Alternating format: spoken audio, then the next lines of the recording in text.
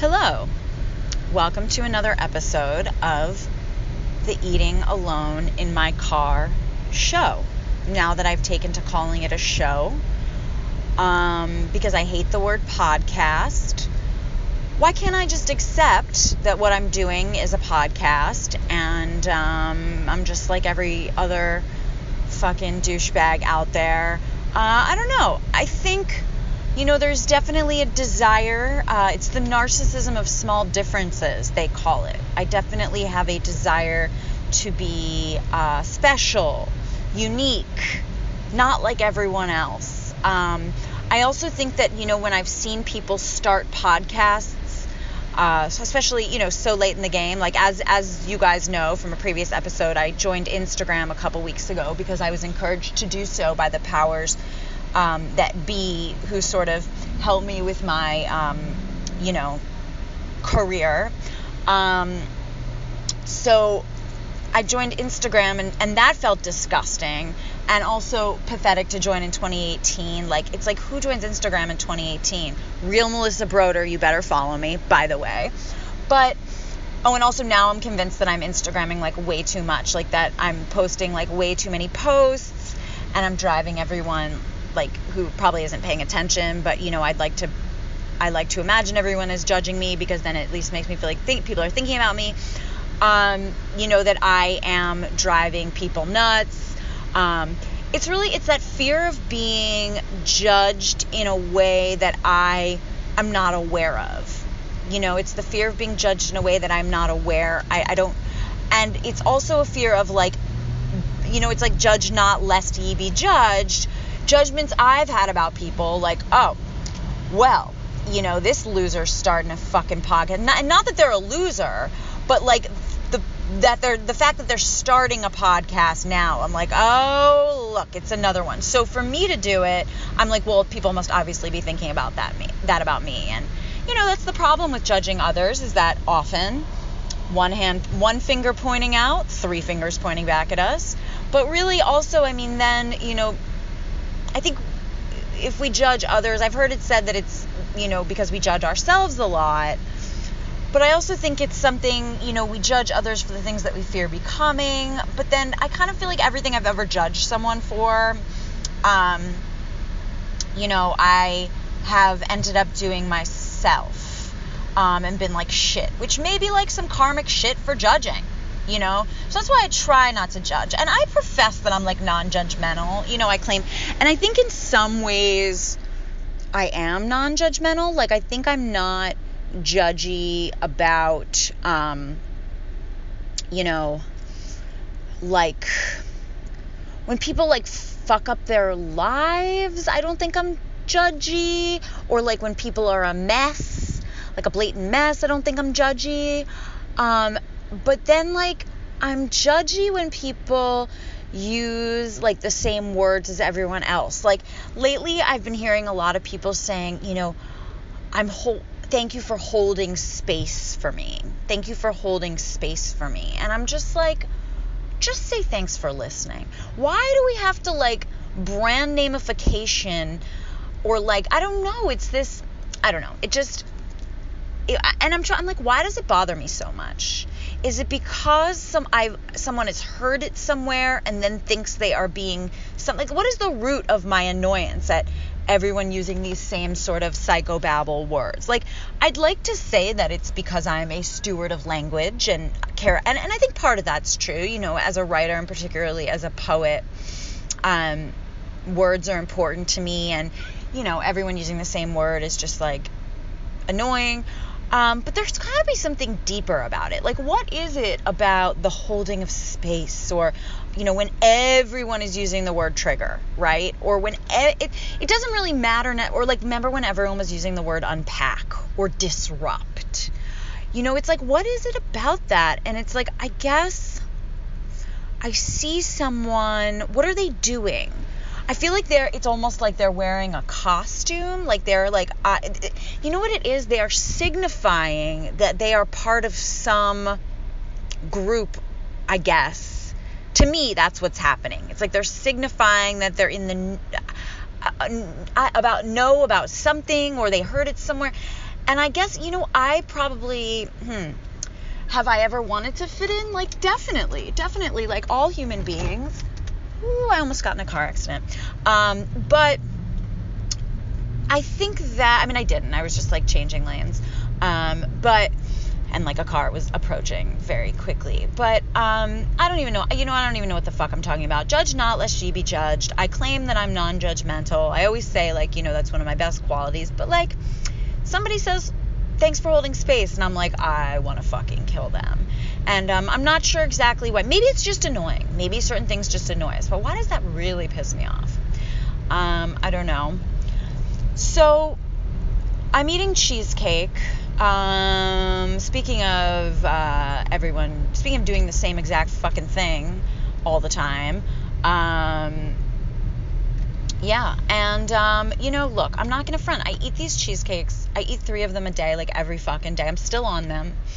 And while I do eat other items in my car, it would be a lie to say that the cheesecakes aren't like a main, a forefront of my life. So, there's not going to be diversity of food on here. I've said that before. If you're a foodie, if you're really looking for that, that foodie experience, this is not where you're going to come.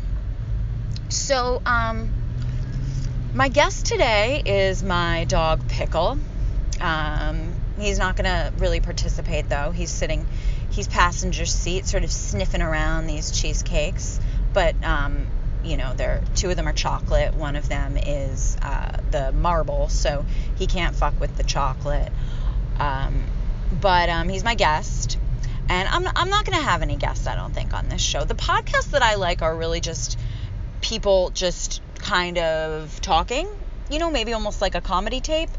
And so I don't know, like, why do I need to have guests? Like, why do I have to have a fake conversation with someone? And actually, that I was thinking the other day back to when I first got on Twitter, and I remember they used to say Twitter's a conversation, and I was like, no, it's not. Not really. It's a conversation. It's always felt like a conversation, me and myself, or me to the void. Now, I know there are others who like to have the conversation online, but it's a conversation for me. Like, a real conversation is like, language of the heart, like heart to heart. And when people have conversations on Twitter, it's always more about like it's more of a performance, right? Like an impromptu performance. And I'm like, again, judging something I judge. So, while I claim to be non-judgmental, also judging people having elaborate conversations. I also judge people, on Twitter who like are always promoting, not just their own shit. Like, if someone's always saying like every day there's a new book that's so great, or a new movie, but a lot of times it's like their friends, but it's a new book. I'm like, how many books are you reading? And also, if someone likes a lot of things, it starts to lose its meaning to me. I'm like, give me the person who hates everything and tell me what they like. Then I might have more trust. Because everything that has ever been recommended to me, for the most part, I've not ended up liking. I've had about probably 20 people recommend me. I'm not going to mention the name of the show because ever since I was shit talked on a podcast, I just don't feel it's necessary. Like, I'm going to doubt the person of this show that I'm not recommending doesn't listen to this, considering I think there's I just don't think that I think they have better things to do. But why mention names? So there's a TV show, or it's like I think it's like a streaming show that 8 people were like, you have to see this. Oh my God, you'll love it. And I was like, this is the worst fucking thing. And I was like, how could you think that I would like this? I just feel like the bar is set very, very low. It's very rare that something isn't a piece of shit. Very rare. Usually, most things are a piece of shit. And not in an enjoyable way. Most things are a piece of shit. And so if someone's recommending something every day, I'm like, all those things can't be that good. You know what I'm saying? If most things are a piece of shit, then the things you're recommending, 90% of them are probably a piece of shit, so I don't trust you. So that's my judgment of frequent recommenders. Also, people who are always having conversations on Twitter, and people who use the word, the words holding space, or like chosen family. I'm like, all right, I get it. It's not the family of origin. I'm like, I know the family you were born into, right? That it's not the family you were born into. It's your friends. So, yeah. But to get back to this whole thing about, why would I want to call it a show? Why would I be so afraid of being just another podcaster when, let's be honest, that is what I've become. I've become what I hate, as we all do in time. And that desire to be different, that fear of, it's not only, I don't think it's just the fear of judgment. I think it's also this fear of like dissolving or disappearing, like feeling as though I don't deserve to be on the planet, so I really need to prove my worth extra.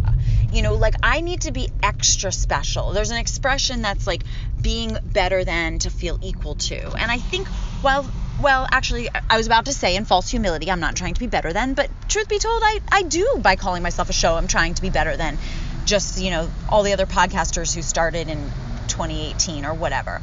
But I'm going to keep calling this a show, by the way. FYI. I don't think I'm ever going to call it a podcast again until I probably do. Actually, I think the artwork says podcast and I probably won't change it. But it's this fear of dissolving, of disappearing, of if I am not special, if I'm not unique, also if I'm not like always fucking like working really hard, always thinking of my next thing, like the next piece of writing that I'm going to make. It's why I'm writing 2 novels right now. Like, it's like, if I feel that I have to work like triply as hard or I'm just going to like disappear.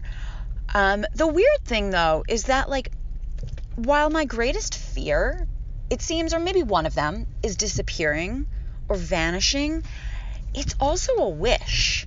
Like, I would like to just disappear or vanish, like into like a beautiful dissipation of like just stardust and nothingness and pure consciousness. I mean, like, that would be really nice.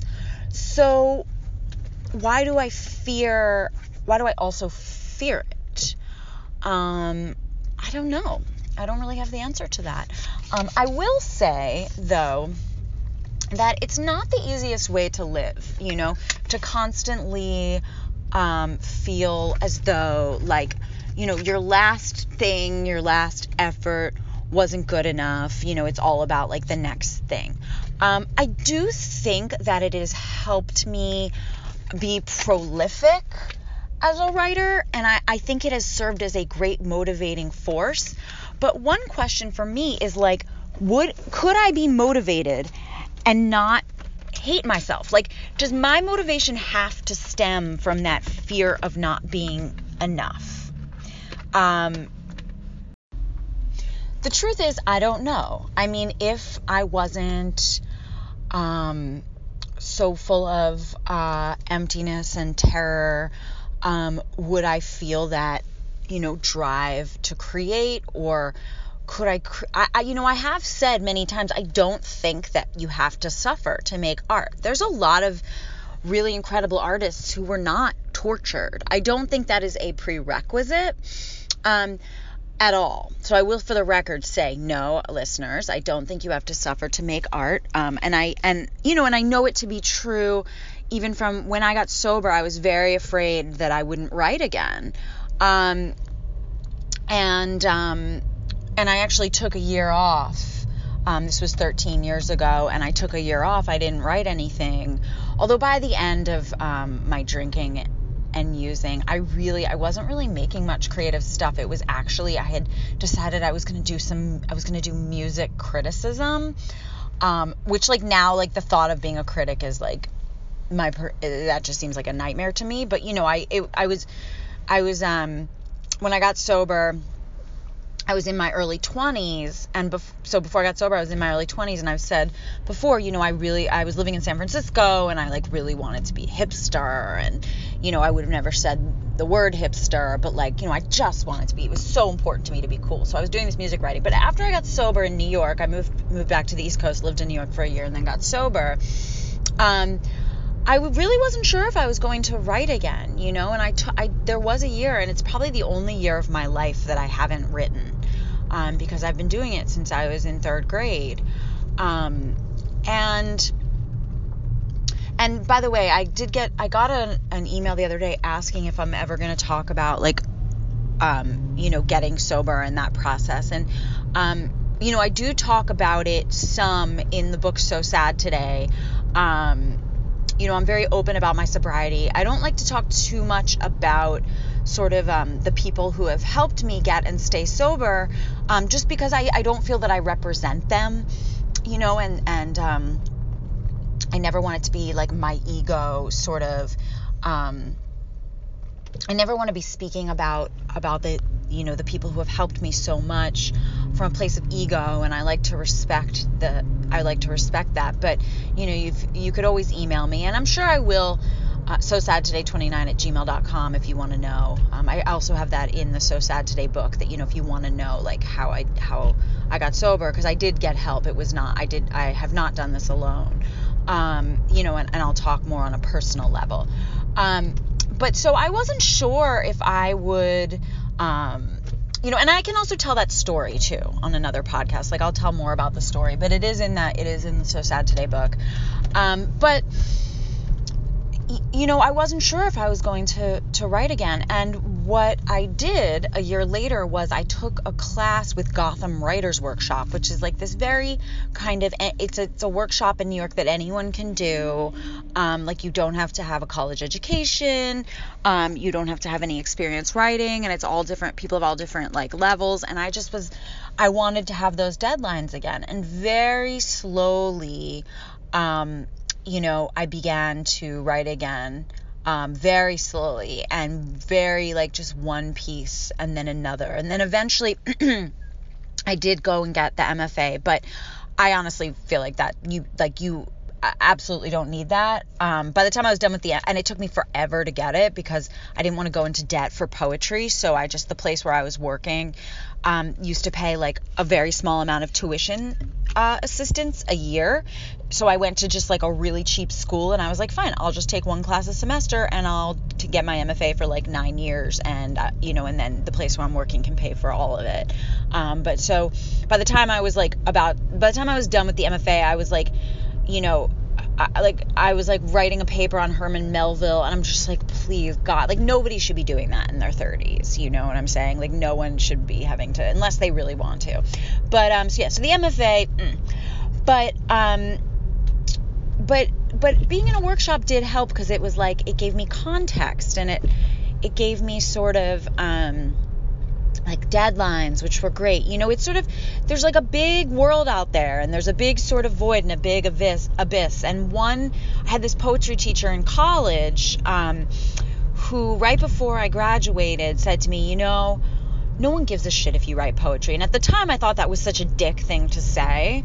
But now I know it is true. So to have to be in a workshop really helped me, feel like, well, some people kind of do care if I write. I mean, granted, in a workshop setting, everyone's just waiting for their turn for their poem to be workshopped, or for me in a writer's workshop, I'm always just like waiting for my poem to be workshopped, or obsessing about someone hot in there. Like it's not, but occasionally you'll hear something that's like really beautiful, but it does give you that context, which I think a lot of times as a writer, especially when you're just starting again or like you need. So I will say, I learned from that experience, and my art got better. Like my writing got a lot better in sobriety. And a lot of what I have learned in sobriety, about telling the truth about myself, that has had a direct impact on the way I write. So, no, I don't think we have to suffer to make art, but I do think that, a lot of my drive does come, it comes from depression in a lot of ways, because it's like, well, like, I just need something else on this fucking planet, you know? It's like the thought of just like living, just like being alive and not making shit seems like a fucking nightmare. It feels itchy to me to be alive, so I'm gonna make some shit, you know? And but you know, I don't think you have to suffer to make art. I don't know that I'm ever gonna find out for myself whether, you know, if I mean, maybe someday I'll come to love myself entirely. I don't know when that will happen on the journey. It's been quite a journey so far, and I've done a lot of work, and I'm still not there yet. You know, so I don't really know. I don't really know if it's ever going to be, you know, like I'm going to reach that sort of ascended place of self-love and acceptance. And, you know, I will say it hasn't happened yet. And, I mean, it's, you know, it's like the kind of thing where when the Pisces, my last book, came out in early May, please buy the Pisces, everyone. Please buy the Pisces and read it. When the Pisces came out, it's been in the New York Times now 3 times for different things. The New York Times had never written about me ever. Well, once they did, because when I worked as a book publicist, I dressed up as a hot dog at a literary conference to promote a young adult book, and so they were writing about the ways books were being promoted at this conference. So they were like, you know, 3 young publicists and one dressed as a hot dog. So, but like I had never been in the New York Times for anything related to my own writing. But I guess it's like, you know, the New York Times, they take a while to like figure shit out, but once they do, they're like, ooh. So the Pisces has been there a couple times. Once was a profile, once was a review, and once was like an editor's pick. And like on the heels of that, I'm like asking my agent, I'm like, well, so do you think that like what if no one buys my next book? Or like, you know, what if no publisher buys my next book? Like, am I going to have to self-publish on Amazon? And my friend Mira was just like, listen, you're already a known writer. Like, you can't put the toothpaste back in the tube. And would self-publishing on Amazon be so bad? And she didn't say that. I'm saying this. Probably not, you know, but it's just like, I don't know. I have this fear of like, I guess it's because for so long I was a poet and I worked with really, really tiny presses. And when I say tiny presses, I'm like, you know, a guy in his basement in Florida. Shout out Jason Cook, wonderful publisher. Or Adam Robinson at Publishing Genius, you know, makes a great book. But it's like as a poet with these really small presses, like I was always carrying my books over like state lines, and you know, you don't earn a living, and so it's been really nice to be able to like, you know, feed myself off of my work, and I just don't want to go. And I also think it's pride. Like I don't want to self-publish on Amazon. Would it be the worst thing? No. Would not be the worst thing. I don't want to do it. So it's like, you know, but on the heels of like there's no amount of success or like good things that can happen that I like don't fear sort of the outcome of like, well, it's all downhill from here. You know, I always just assume it's all downhill from here. And I can also always find ways to sort of like not be enough in certain areas. You know, like I've had this experience a lot with you know, I work more in when I do some screenwriting out here in Los Angeles, which I sort of like. I didn't move here to do that, but it's just I've been doing some of it, and you know, I'm used to working like alone, to writing alone, like basically like Sylvia Plath with my head in an oven. I mean, that's like, you know, part of what I love about writing is the solitude, but I work with writing partners out here. And I work with men sometimes, and it's funny because I'll be working with someone and have like great creative chemistry. We really respect each other's work, but I'm like, I just need to know if they think I'm hot.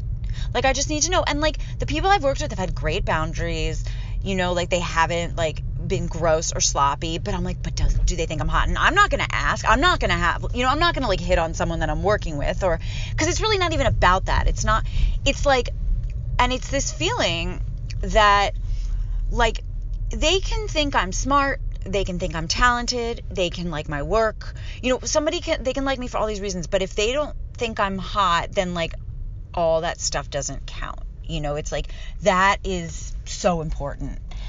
And it's not so important. And that's that's something I'm like trying to learn, is to, because also, I mean, like, it's better. I don't want to know. Like, truth be told, I don't really want to know if they think I'm hot. If any of them were like, you're hot, I'd be like so uncomfortable because we're working together. It's a creative partnership. But I'm just like, I just want to like secretly know. Because like, if they think I'm smart and talented, but they don't think I'm hot, like, I don't know. It's like, I guess it's just something a message that I was given when I was young, that is like very important, and I kind of don't count for shit unless I'm attractive. So yeah, on that ugly note, Pickle and I have just I have finished the cheesecakes, and Pickle had a little lick of the marble one. I am going to and I've pulled over so that I didn't get into a car accident. I'm going to head home now with him and give him his proper dinner. But, yeah, I will see you on the flip side. Bye-bye.